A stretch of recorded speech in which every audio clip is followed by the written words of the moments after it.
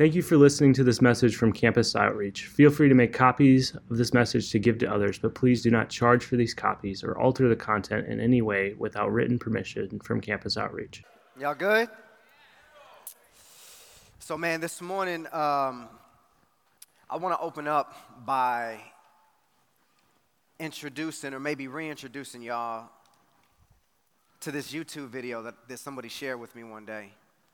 The context and why he shared it with me was because him and his wife were not seeing eye to eye. They're a young married couple in their early 20s.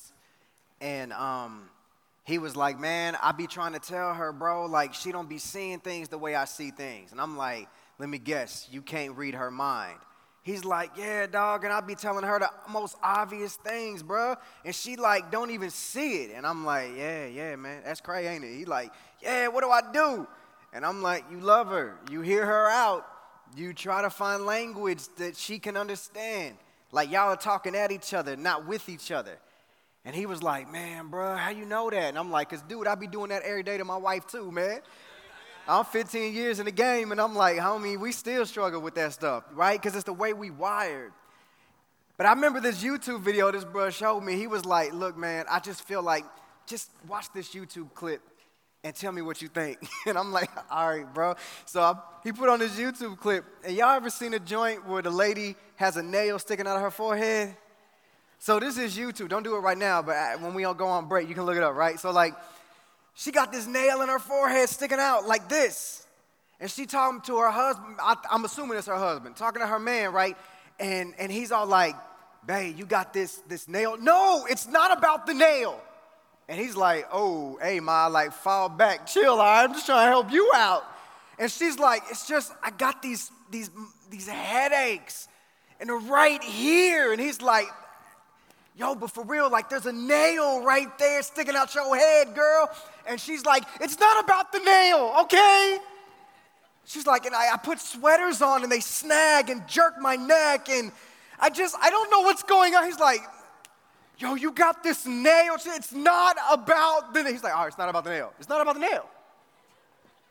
And he's like, bruh, he's looking at me with all hope in his eyes, like, I'm going to tell him something that's just going to enlighten his soul, right? And he's like, man, what do you think? And I'm like, hey, bruh, it's about the nail, but it really ain't about the nail. And he's like, yeah, but what does that mean? And I'm like, I don't know, homie. Like, I ain't got the answer for that. If I did, I would have wrote in the book and put it in the book and sold it, right? And we all would have came up. But I'm like, nah, that ain't what happens. And so as we talk about sin, here's what I don't want you to assume. That this is a launch pad to some scavenger hunt to look through every nook and cranny of your story to say, where is the sin? Where is the sin? God is like, yo, it's right here. It's obvious. When we talk about sin, it's the obvious disobedience to the obvious commands that God has given in His scripture. One perfect example is the speed limit, all right? I don't know how your relationship with the speed limit is on the freeways of the American highway system, but I ain't got a good relationship with it, especially when somebody want to drive 32.5 miles an hour in front of me. When I know that I got somewhere to go, and when I got somewhere to go, I see the speed limit posted at 65. But my speedometer is clearly articulating 85 miles an hour.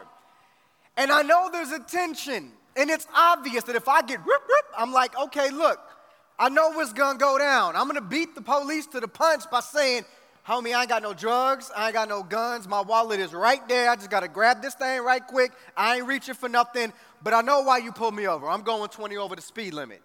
Like, let's just kill the ambiguity. It's obvious.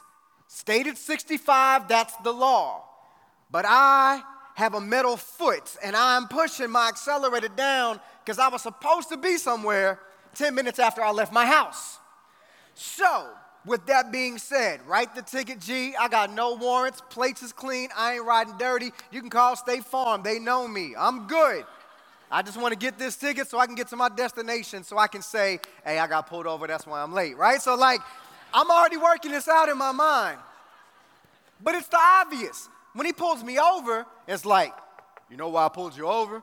If I sit there like, man, I don't even, man, what's really good, man? Why you coming to me like that, man? Like, for real, you profiling me? Like, no. Bro, you was breaking the speed limit. And you know you was breaking the speed limit. So when we approach the conversation of sin, and God is pulling us over right quick to have a conversation with us, I'm just saying, don't be on some, hey, man, I ain't never done nothing wrong in my life. For real. Like, the folk that roll with you here are going to be like, nah, homie, you have. Shawty, you have. Like, you disrespected me this morning, right? Like, all this stuff. So I want to make sure that we frame the conversation with that understanding, because sin is a weighty topic. It should be a weighty topic because sin separates us. It severs the relationship that we have with our holy and righteous Creator. The God who created every single one of us has wired us in such a way that He made the human race distinct from every other kind of creation. We alone bear the image of our Creator. So to be an image bearer of God does not mean you on some Greek mythology, half God, half man, centaur type thing, right? Nah, that ain't what it means.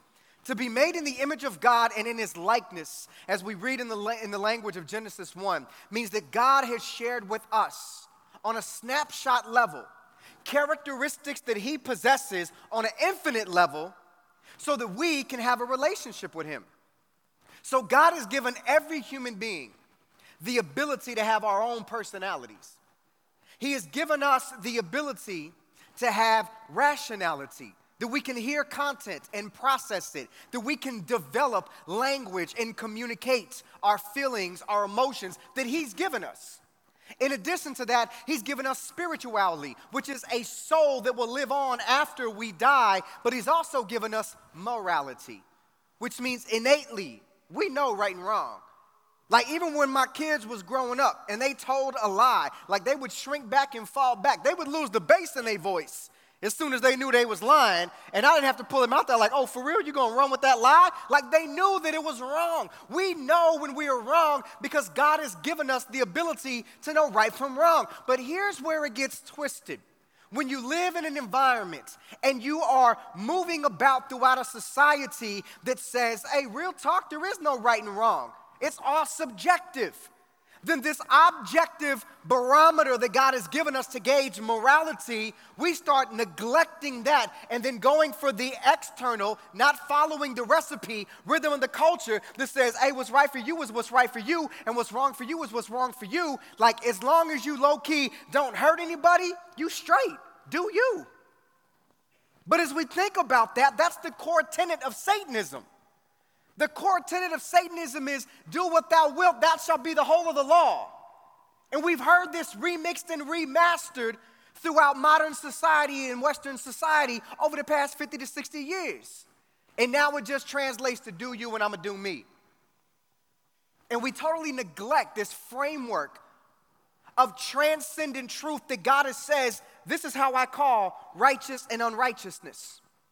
See, the crazy thing about the commands of God is just because He states them does not mean that we're automatically going to follow them. Just when the states of California passed the legislation to change speed limits, that did not mean that the 10 million people that live in my county with me was like, oh, bet, we're gonna drive 65, real talk, that's us, man. We're going to drive 65 from here on out. Heck nah.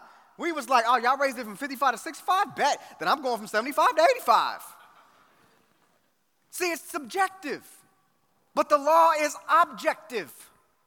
And then we can even get to the other side of things, is that when we are following God, then we can become legalistic, and now we take our subjective interpretation of the objective and impose it on other people. And now we think that we are the watchdog sent by God to look over their lives while we neglect our own brokenness and sinful addictions in our own life. And we ride on people. We want them to feel our wrath. And we see that throughout Scripture. So because sin separates us from a holy and righteous God, the only way we can be reconciled, brought back into a right relationship with God, is if we do three things. Number one, we confess our sin. We deal with it. We get it out there. Number two, in confessing our sins to God, he is going to confront our guilt with the gospel.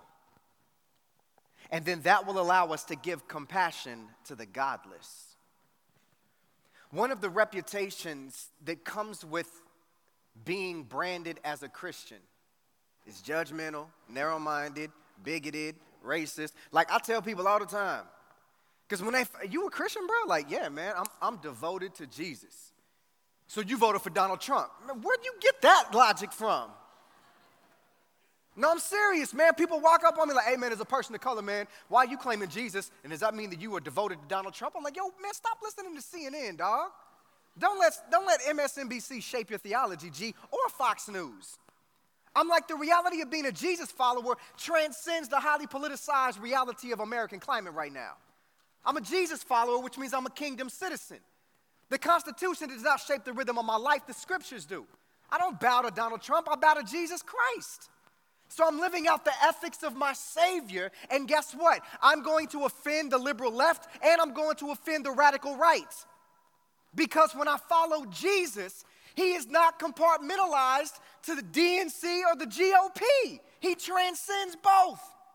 And here's the other thing that we have to hear, especially with this brand of American Christianity, is that we are no more Christian than any other civilization on this planet. The reality of the faith that we profess in Jesus is a global reality, which means my brothers and sisters in the majority world, in Africa, Latin and South America, and in Asia, they are equally indwelt with the Holy Spirit, as am I in America, but they arguably are probably walking more in harmony with the Word of God because they don't have to deal with the distractions and the comforts and the foolishness of the culture that we have to engage with, that distracts us from loving our God, that leads us into coping mechanisms which then become sinful addictions. For them, they don't have access to the Word of God like we do on our phones or in our Bibles. They praise God when an airplane is landing on a strip in the middle of the forest in the Amazon and it has one box of Bibles in their language. They are running and praising God, walking miles and miles just to hear the word read while we don't even open up the app on our phone to engage in the Word of God. So as we think about these things, when I talk about confession, when I talk about brokenness, we must unlearn American Christianity and go back to following the ways of Jesus. And that means we have to surrender our comfort. We have to surrender the God of self. And for Americans, we don't want to hear that. Because we're trying to find a way that it can be Jesus and Hennessy. We try to find a way that it can be Jesus and my porn addiction and my promiscuity, Jesus and my pill popping, Jesus and my coping mechanisms. Jesus takes the back seat while I'm in the driver's seat. Hey, at least he in the car. Especially for our generation. So I want to use David as a model this morning. In Psalm 51, we read that joint. The first thing we see is about confessing our sin to God. Now, David opens up by writing before even in verse 1, he says to the choir master. Here's what's amazing about this, to the choir master. To the choir master meant that this was not some private letter. This was not some confidential email that David was writing. This brother was saying, give this to the national choir director because the whole nation's got to know about my sin. They got to know what I did. They got to know that God is compassionate and merciful. So he's saying what I did in private now must be exposed to the public. So when he says to the choir master, he's talking about put this out there, make this thing go viral, let it trend. A psalm of David when Nathan the prophet went to him after he had gone into Bathsheba. Now here's the story of what went on before this. The homie David was a king. He came after this cat named Saul that God had chosen to be the king of his people Israel. Israel wanted to be like all the other nations, and they said, we want a king just like they got a king. And God is like, wow, y'all just going to reject a brother like that? All right, cool, let me give you what you want. So y'all want a king? Here's a king. Saul was the king. David was anointed because Saul wasn't walking in righteousness. Saul got a little jealous, tried to murk David. David was like, bro, I could have killed you, but I just fell back on the humble and let you live, homie. So don't come after me like that. Saul eventually ended up dying. David took the throne. This is the same little kid we talked about, David and Goliath. Maybe you heard that story. David is a little shepherd boy. Well, now he's the king. He's the king, leading many, many military conquests, victory after victory after victory, walking in righteousness with God. He's a covenant keeper, not perfect, but he's admitting his sins, and he's taking the sacrifices that the law mandates that make the proper atonement for his sins. We're going to come back to that word atonement. So David is walking in righteousness. Then all of a sudden, David's a little older now, okay? He's a little up there. And the boys is kind of like, hey, like real talk, he can't swing that sword like he used to, man. Like, the brother need to kind of chill. So they roll up on David talking about, hey, king, listen, we finna go to war, but what we want to do is we want you to chill. Like, you the light of Israel, homie. Somebody takes you out, we all in darkness. So look, we want to protect the light of Israel. So why don't you just chill, stay in the palace. We'll send you letters from the front line. Like, man, we got this, bruh. And I'm sure arguably David was like, dang, do I still got it? Like, I ain't that dude out there in them streets no more going to war. Like, man, the young homies are telling me to fall back. But I'm trying to be active. And I'm going to be honest with you. So I wrestled and I played baseball since the age of 5, right? I'm 38 right now. And I still be thinking, because we play in a softball league in Long Beach, and I still be thinking like, oh, I'm going to get out there and I'm going to show these cats, man, I'm still 17 years old. So I go out there, I give it my all, man, and I wake up the next day ready to just die. Like muscles that I forgot I had are hurting. Like all this right here that wasn't there when I was 17. Like it's covering up my 8-pack that I used to have, and now I got like a little keg right here. So like all that is like right here, and I'm like, oh my gosh, I ain't 16 no more. Like I remember it in that moment, right? So David is probably like that, oh my gosh, I ain't 16 no more. Do I even still got it? Do I have it? He's walking outside, and all of a sudden he sees Shorty taking a bath. He's like, oh snap, okay, I see what you're working with, Ma. All of a sudden now, he tell the homies, hey, go get old girl, Bathsheba. Bathsheba rose up. I mean, it's the king. And, hey, let's just be honest. David smashed, all right? David smashed. And what happened is that she got pregnant. She sent a letter to the king. Hey, I'm late. He lost some, oh, snap, it ain't mine, right? But here's what happened. See, she married, though. She married. And her husband, guess where he at? On the front line fighting in the war. So David's like, oh, snap, man, it is mine. Okay, here's what we're going to do. He gets the homies. He says, hey, go get Uriah, Bathsheba's husband, right? Go get him. Tell him he's doing a great job. Tell him the king has recognized his service. Hey, tell him to come back home to the crib, 2 weeks of R&R. And he's like, y'all got it? They like, yeah, cool. So they go tell Uriah, hey, king wants you to just fall back, take a little R&R, rest and relaxation, go home, be with your wife, bruh, and then come back to the front line. So David's thinking, it's the only way I can cover it up. He goes, comes home, everybody gonna know what they do as married folk. She gonna have a baby, boom, I'm off the hook, right? Cover up story, straight Maury Povich style. So like all of a sudden, Uriah's like, nah, king, I can't even ride like that. I'm fighting on behalf of Israel, but I'm also fighting on behalf of the Lord, the only true and living God. I ain't gonna leave the front line. David's on some, hey, come on, bro, like just come home, be with your wife, homie, like you good, bro, you good. God love, man, you married, man, like it's all good in the eyes of God, homie, just come through. Uriah like, ain't gonna do it, man, I'm gonna stay here and fight. Now David like, dang. So then he goes to the homies, and rather than confessing the obvious nail in his forehead, David says, hey, look, man, send Uriah to lead this attack.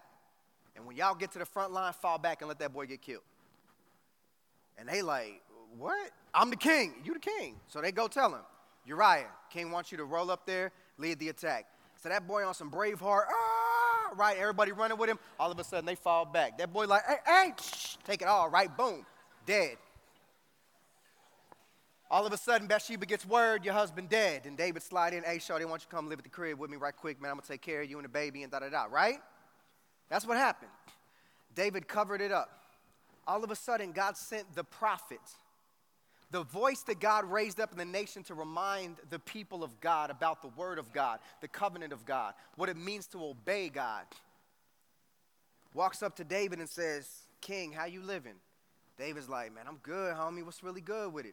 Now, this ain't how the Hebrew render it, so I'm just trying to give y'all how I interpret this thing, right?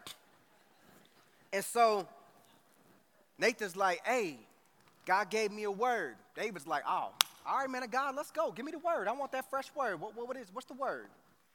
Nathan said, so there's two dudes, right? David's like, two dudes. One boy balling out of control, making it rain everywhere he go. Okay, one balling. The other one very, very poor. Okay. The poor one has one little female lamb, a little ewe. He done raised her. She's like a daughter to him. The rich man has all kinds of flocks and herds, has a homie from out of town coming in. And rather than, in our custom, taking a fattened lamb and preparing a meal and a banquet from his own flock, he finds the one lamb that the poor man has, snatches it, kills it, and prepares it for his out-of-town guests. David hears this, jumps up and says, what? Hey, that fool gotta die. He don't deserve to live, and he need to pay back fourfold of what he took before we kill him. And Nathan says, okay, you are that man. And David says, whoa. And then Nathan says, you impregnated Bathsheba, you had Uriah killed, you are that man. And in that moment, David didn't run, David didn't dip, he didn't pass the buck. He said, I have sinned against God. He confessed his sin. See, man, we have consequences for our sinful choices. When we go to God and we confess our sins, he forgives us. But what I don't want you to get twisted in your thinking, because this is where so many people get disappointed with God, and it mutates into anger, which mutates into bitterness, which mutates into unconfessed sin, is that we think that the consequences mysteriously, magically go away for our sinful choices just because God forgives us. And that's not true, y'all. There are consequences for our sinful actions. We are forgiven. Let me give you the perfect example in my own life. I was dropping my daughter off at school when she was in 5th grade. She's a freshman now, so it's a few years ago. And we pull up to the spot, and she's about to get out the car, and she hits me with this question out of nowhere. She says, Daddy, were you a virgin when you married Mom? And I'm like, like, what? I'm like, I got sleep in my eye, half a cup of coffee, I got the shakes. I'm like, girl, what? She's like, was you a virgin when you married Mama? Now I look, and I'm about like 6 cars in front of me, and I'm like, man, I got 30 seconds to answer this girl's life thought-provoking question, right?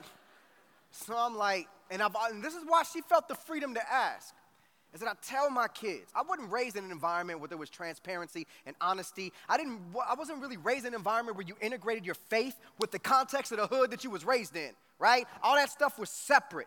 And I'm like, that ain't how you dichotomize life. Jesus is Lord over every area of my life. And if I live in the hood, guess what? He over my life in the hood, in the trap, or in the burbs, or in the country. And so I said, okay, Mija, which means daughter. I'm like, Mija, yeah. I said, because I told you could ever ask me any question you ever want, and I told you I'll give you an honest answer, and I'll keep it a buck with you every time. I said, here's the deal. Daddy was not a virgin when I married Mama. She looked at me like, and just broke, and tears welled up in her eyes. Now, mind you, this is all within like 25 seconds, y'all. I'm not exaggerating. And I said, but listen. I said, your mommy knew. I was honest with her. Your mom was a virgin.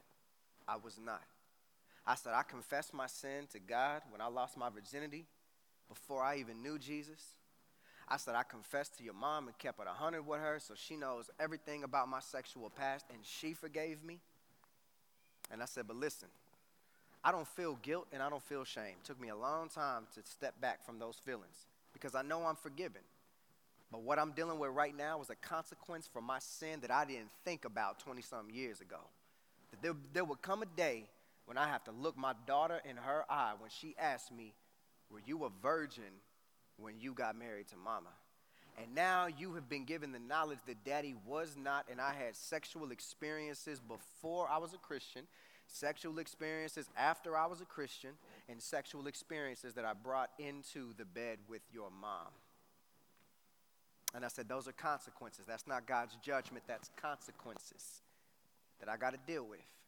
And I said, but here's the great thing with 5 seconds left. I said, girl, that ain't got to be your story. Your story can be the opposite. Then when your little daughter roll up on you talking about, well, you were a virgin when you married daddy, I sure was. You keep them knees together and get to school. I'm just saying. Because I'm like, you can't live my life. I got to live my life, and I got to deal with them consequences. So learn from my mistakes, right? That's exactly what David is saying. This is why he put his sin on blast. Confess, learn, and deal with the consequences. Because here's what God does. Remember, the second thing is he's going to confront our guilt with the gospel. David realized his sin made him guilty. He said, have mercy. He's pleading to God, have compassion on me because I know I'm guilty. And then he says this phrase, oh God, have mercy, oh God. Here's what's amazing. The word that David uses for God is Elohim. It's a very generic term like the term God. In the Psalms leading up to this, David would always call God Yahweh, which is the covenant-keeping name of God. Or he would at least call him Adonai, which in Hebrew means my Lord. There's an intimate connection, right? Here, David uses no language of intimacy. He just says, have compassion on me, God, in a general, generic way. I think it's because David is dealing with guilt and shame, and he feels that God doesn't love him as much anymore, right? Like, I know exactly how David feels, because anytime I sin, I feel like, yo, God has kicked me out the fam. I got to jump through all these hoops in order to get back in good grace with God. No, the gospel says the complete opposite. The gospel says you don't deserve grace. By definition, grace is being given something that you could never work for or earn. It's a gift that is free. Mercy is the withholding of what you should get, which is the wrath of God. So God couples us with mercy by withholding his wrath, and he gives us grace, which means forgiveness liberally. There's no tension and brokenness in our relationship because you are in Christ. That's what the gospel tells us. We have the fullness of the story of God. David didn't, but then David even said, according to your steadfast love, which says, I know you're a covenant-keeping God. I'm a covenant breaker. But because you keep your covenants and you promise to have steadfast love to those who follow you, I am asking you, give me your steadfast love because I don't deserve it. David is begging for grace, and God gives it to him because that's what the gospel tells us. David realized that his sin left him indebted. He says, blot out my transgressions, which means to wipe the slate clean. I remember when I was 15 years old, man, I had a homie I used to run the streets with. And I went to his crib one day when his mama was at work. And his mama had like this, she had like this couch that was immaculate white. And she had this plastic covering over that couch, right? So whenever you sat on the couch, you couldn't take the plastic up. So one day, I had some Kool-Aid, the drink of choice in my hood, and it's like powder, 30 pounds of sugar, and a few drops of water, right? So it's more like syrup, right? So we sitting there drinking our Kool-Aid and whatnot. It was just Kool-Aid. Wasn't nothing else in there. I'm just being honest with y'all. And drinking the Kool-Aid, I started feeling myself a little bit, right? And I'm like, hey, look, man, I'm going to take the covering off your mama's couch, and I'm going to sit down with my red Kool-Aid. Boom! And I'm like, ah! And there was this stain on that couch with the red Kool-Aid. Immediately, that dye from Mr. Kool-Aid's powder, a choice, wove deeply into the fabric of that couch, and that stain did not come out. That was the last time I was ever in my homie's house in 1995, and I'm not lying. And I was told by my homie that, oh, his mama came home, and she put an APB. She was like, you see that little boy Damon around here, you tell him come see me. I never went to go see her because I knew I was a marked man. There was a contract out on my life because I ruined her couch. So what they did is they couldn't get the stain out. So what they did is they got this like crochet blanket type thing and they threw it over it, right? The plastic was still there and the throw was on top of that, and then these decorative pillows were put on that so it would hide the stain, but it never removed the stain. Remember that word atonement that I talked about? See, God set up this sacrificial system for Israel that said once a year that there will be an atonement made for your sins. The word atonement means to cover, not remove. It just means to cover. So God said, I'm willing to cover your stained hearts with a throw, a crochet blanket, and some decorative pillows in my eyesight if you have the right sacrifice. But the sacrifice of Jesus, as we read in Hebrews, is better than all the Old Testament sacrifices because it was a one-time sacrifice that did not cover the stain of sin. If we're going to say the couch is our heart, when Jesus died and shed his blood and rose from the grave, God said, get rid of that couch and bring a new couch. A couch that has an eternal stain resistant, that no stain will ever get into the fabric of this couch ever again, which is your heart, because it is protected by the holy righteousness of Jesus.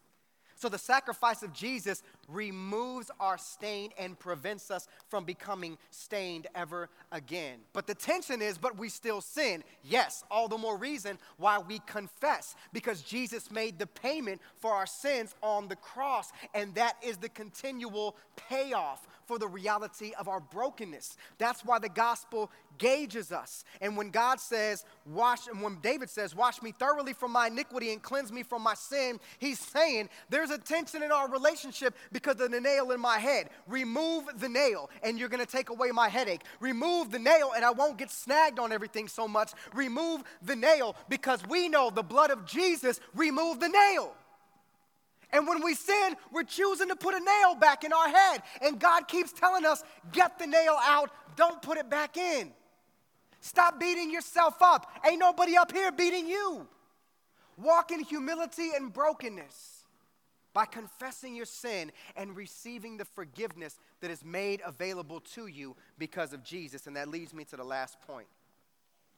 When we do that, confession of sin, and God confronts our guilt with the gospel, that allows us to give compassion to the godless.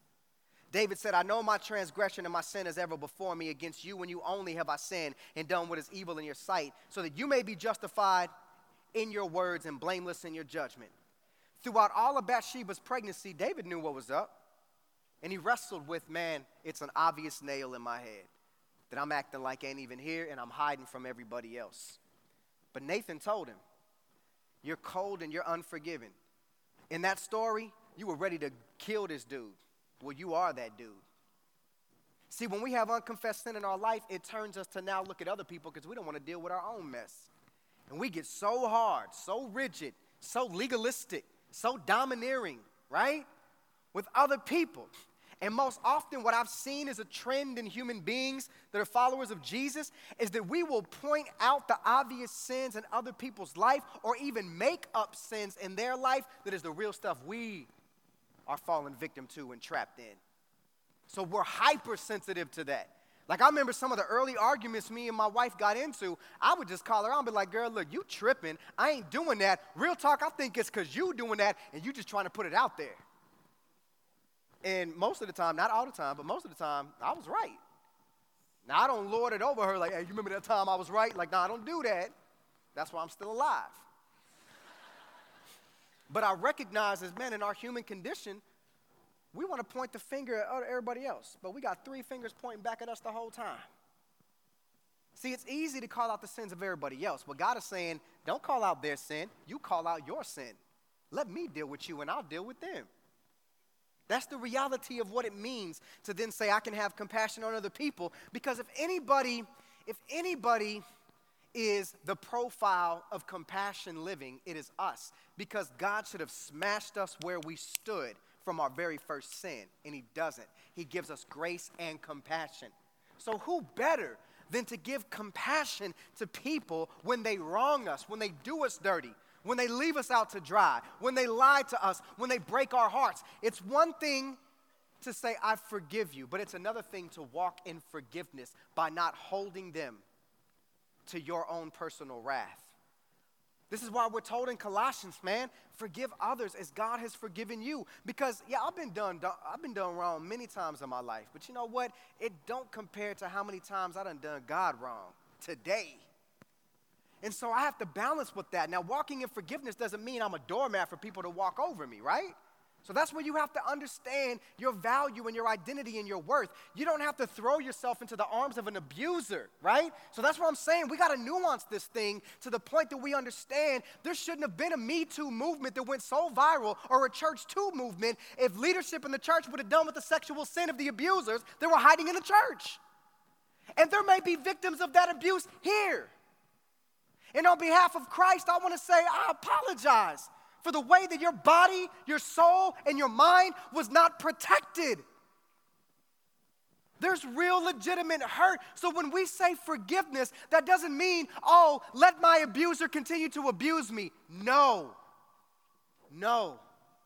God is a God of justice. He's a God of grace. And grace and justice are never imbalanced. They're in perfect balance with God. And so many times, there's been so many believers. There's so many people that don't know the beauty and compassion of God because their stories of abuse runs deep. They weren't believed. They were told to be quiet. And that stuff breaks my heart because my wife is a sexual abuse survivor. And as we're even processing through things in her childhood, I'm like, wow, man, I had no idea. And that's where I even have to recognize the sensitivity. And this ain't even in my notes, but I want y'all to hear this, man. Is that's where I even have to walk in sexual sensitivity to my wife, because even me being exposed to pornography at the age of 6, man, it put an objectification of women into my mind at a young age when I was still forming. And that's where there's been times where I've even had to tell my wife, like, you know what? I've objectified you. Like, there's been times where I've had to confess and repent, which means I turn from my practice. See, it's one thing to confess, it's another thing to repent. Repent means I walk away from what I was once doing. I confess and now I go the opposite direction. And repentance means I have a fear. I know I can fall into that again, so I want to put guardrails in my life. That I want people to know me. Not the filtered version of me. You know, like you take 332,000 selfies and only one makes it on the gram, right? And that thing got 42 filters on it, right? So like, we want to put our filtered self, but accountability says, nah, you got the password to my phone, look at all 332 photos that didn't make the cut. Because we think accountability is, let me give you the filtered version of me that makes the cut. No, Christianity is a faith that says, I'm undone, I ain't perfect, I ain't all good. I've got scars, I've got addiction, I've got brokenness, I doubt myself, I'm very self-critical of myself, I deal with depression, I deal with suicidal thoughts, I deal with all these things, yet I hold that in this hand, but in this hand, I'm a child of God. I've been forgiven. I'm renewed by the Spirit every day. God loves me. He forgives me. I hold both of these in tension. That's the real Christian faith that says, this is my story, but Jesus is not done writing it. And so today as I close, God is asking, what's the nail in your head? Maybe 2 or 3 of them things up there. What is the nail or the nails? What are the obvious sins in your life that you are not taking out and laying down to God and asking Him through Jesus Christ to forgive you of, so that your pathway to healing can begin? What are those things? Let me pray as we go into a time. Father, allow the hearts of those in this place to be massaged by your wonderful, compassionate, loving hands. All of our hearts, including mine. Allow us to consider what are the obvious sins in our lives that go against your word, our life rhythms, our life practices. What are the things that we are doing? And if we don't know because we have never been introduced to the beauty of your commands, then I pray that in dialogue today, you would allow people who know you, who follow Christ, who have the Holy Spirit living inside of them, that know the Word of God, would express through question and answer, is this sin or is it not? And may they go to your word, your objective, transcending, truthful word to say, God declares this righteous and He declares this unrighteous. And in the areas where it's not an issue of morality, but it's personal preference or choice, then help us to identify those areas and recognize the internal struggles that we may have with preferences. And if we don't guard those preferences, then they can become idols. And when they become idols, now we are worshiping our preferences and self-gratifications and pleasures, and that then is sin. So give us wisdom, Give us discernment, Holy Spirit, and guide us in the truth of your word and in the community of the beloved that we are in Jesus. For it is in Jesus' name I pray. Amen.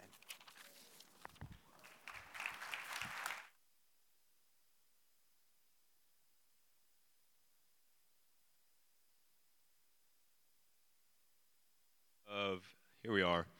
Thank you, D.A. We're going to move into our time now of one thought. So maybe you're coming into this conference and that maybe the first time you're hearing a talk is weighty as something on the topic of sin, but also balancing that with reconciliation and loving God. And so in this time of one thought, really go to him and reflect, man, have I ever gone to God before with my sin? Have I ever gone to him before to receive mercy, as D.A. was talking about? And so in this time, we're not going to have time right now to write it down. We're going to have a 10-minute break.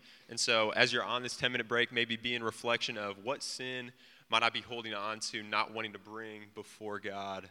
And so, have some time of reflection. Maybe during the break, talk to some friends that you're with if something's real pressing on your mind. But then we'll be back here in 10 minutes for part 2 of D.A. in the morning, baby. So go ahead, take a little break now. We'll see you guys 10 minutes.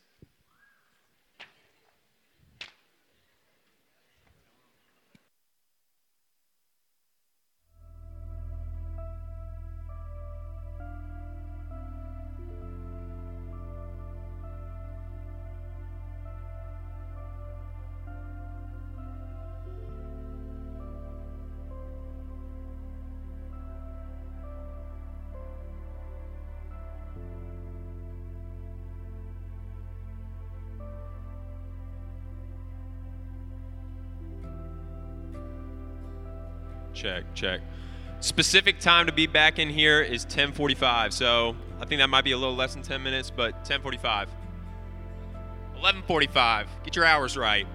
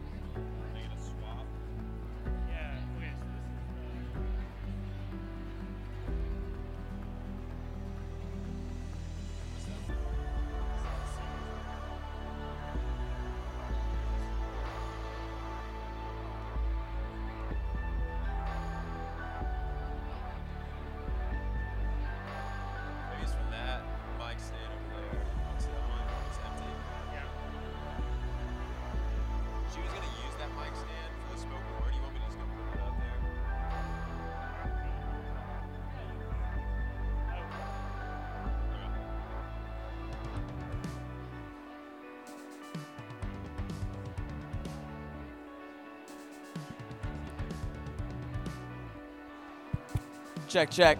Hey, break is wrapping up. Start finding your seats if you have not already. Start working your way to your seats.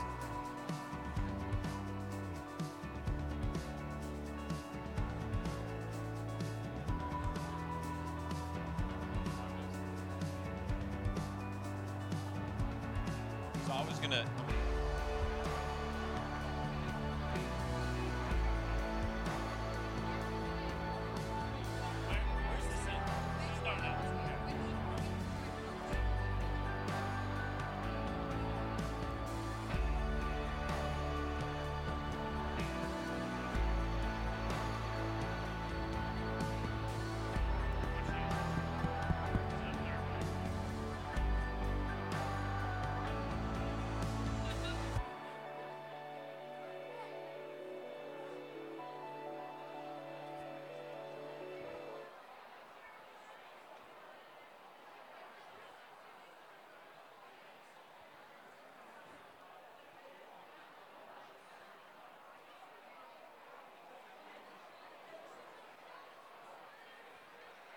All right, y'all. Again, start finding your way to your seats if you have not already.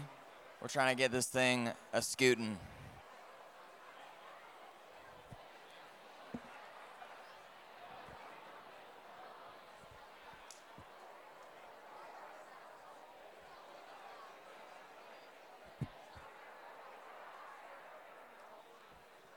All right. For the sake of time, we'll get started as people are filtering in. So, you guys been enjoying DA so far? Awesome. So, DA's message of reconciliating us with God, with ourselves, with others is so important, and obviously we know this, but the hope is that, as Christians, the hope is that this message would not just be proclaimed here in Indianapolis, but that this message would be taken across the world, because the entire world needs that message, needs to know about God's grace and his mercy and the bloody cross, the empty tomb, like what DA was saying last night. And so there's a lot of different initiatives for that happening, but one that's really exciting that Campus Outreach has started is this thing called CO Lead. And it's a really amazing opportunity where people are going across the world proclaiming this message of God's grace and his mercy. And so we're going to hear from some folks about CO Lead, but first we have a video. So you can go ahead and roll that in the back whenever you're ready.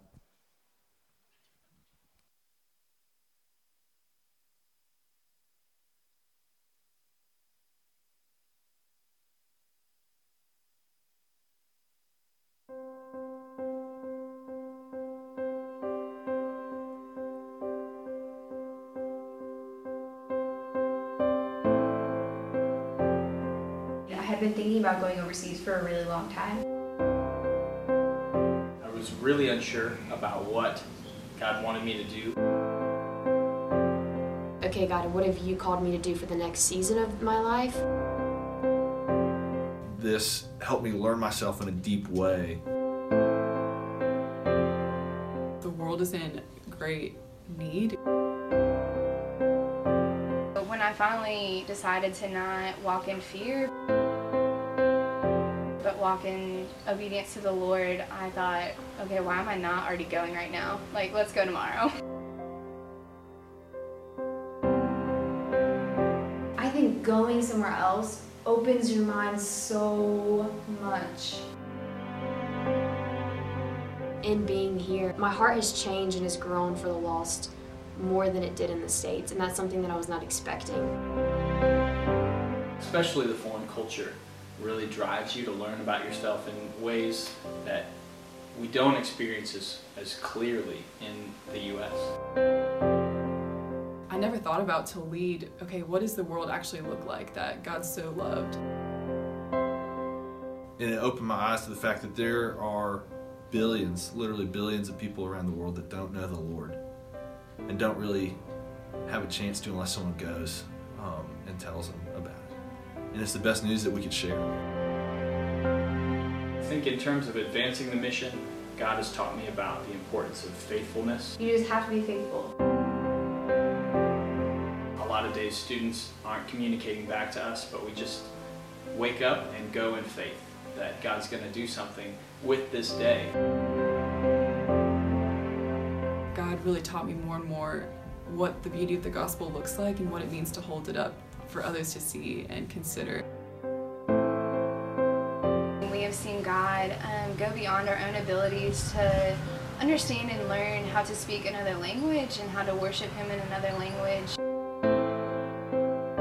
You can be a part of that. Like, that's so cool. Being outside of my comfort zone and trying to lead has definitely pushed me to think more for others and think well for them because of the cultural differences. I think it's something that the Lord really stretched me in and grew me in, and I think it's going to pay dividends for the rest of my life. Working with teammates and team members who have different interests and passions and react differently has been a great experience and has really pushed the boundary of the box that I live in.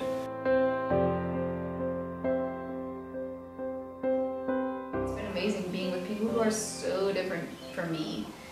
Wonderful. And a crazy, crazy experience I never could have gotten anywhere else.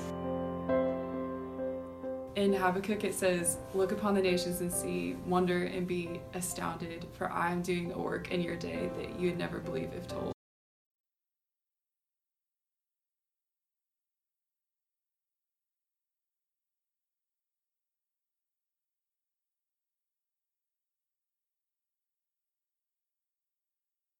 The message you are listening to is recorded by Campus Outreach for the 2018 New Year's Conference. More information about the New Year's Conference can be found at newyearsconference.com.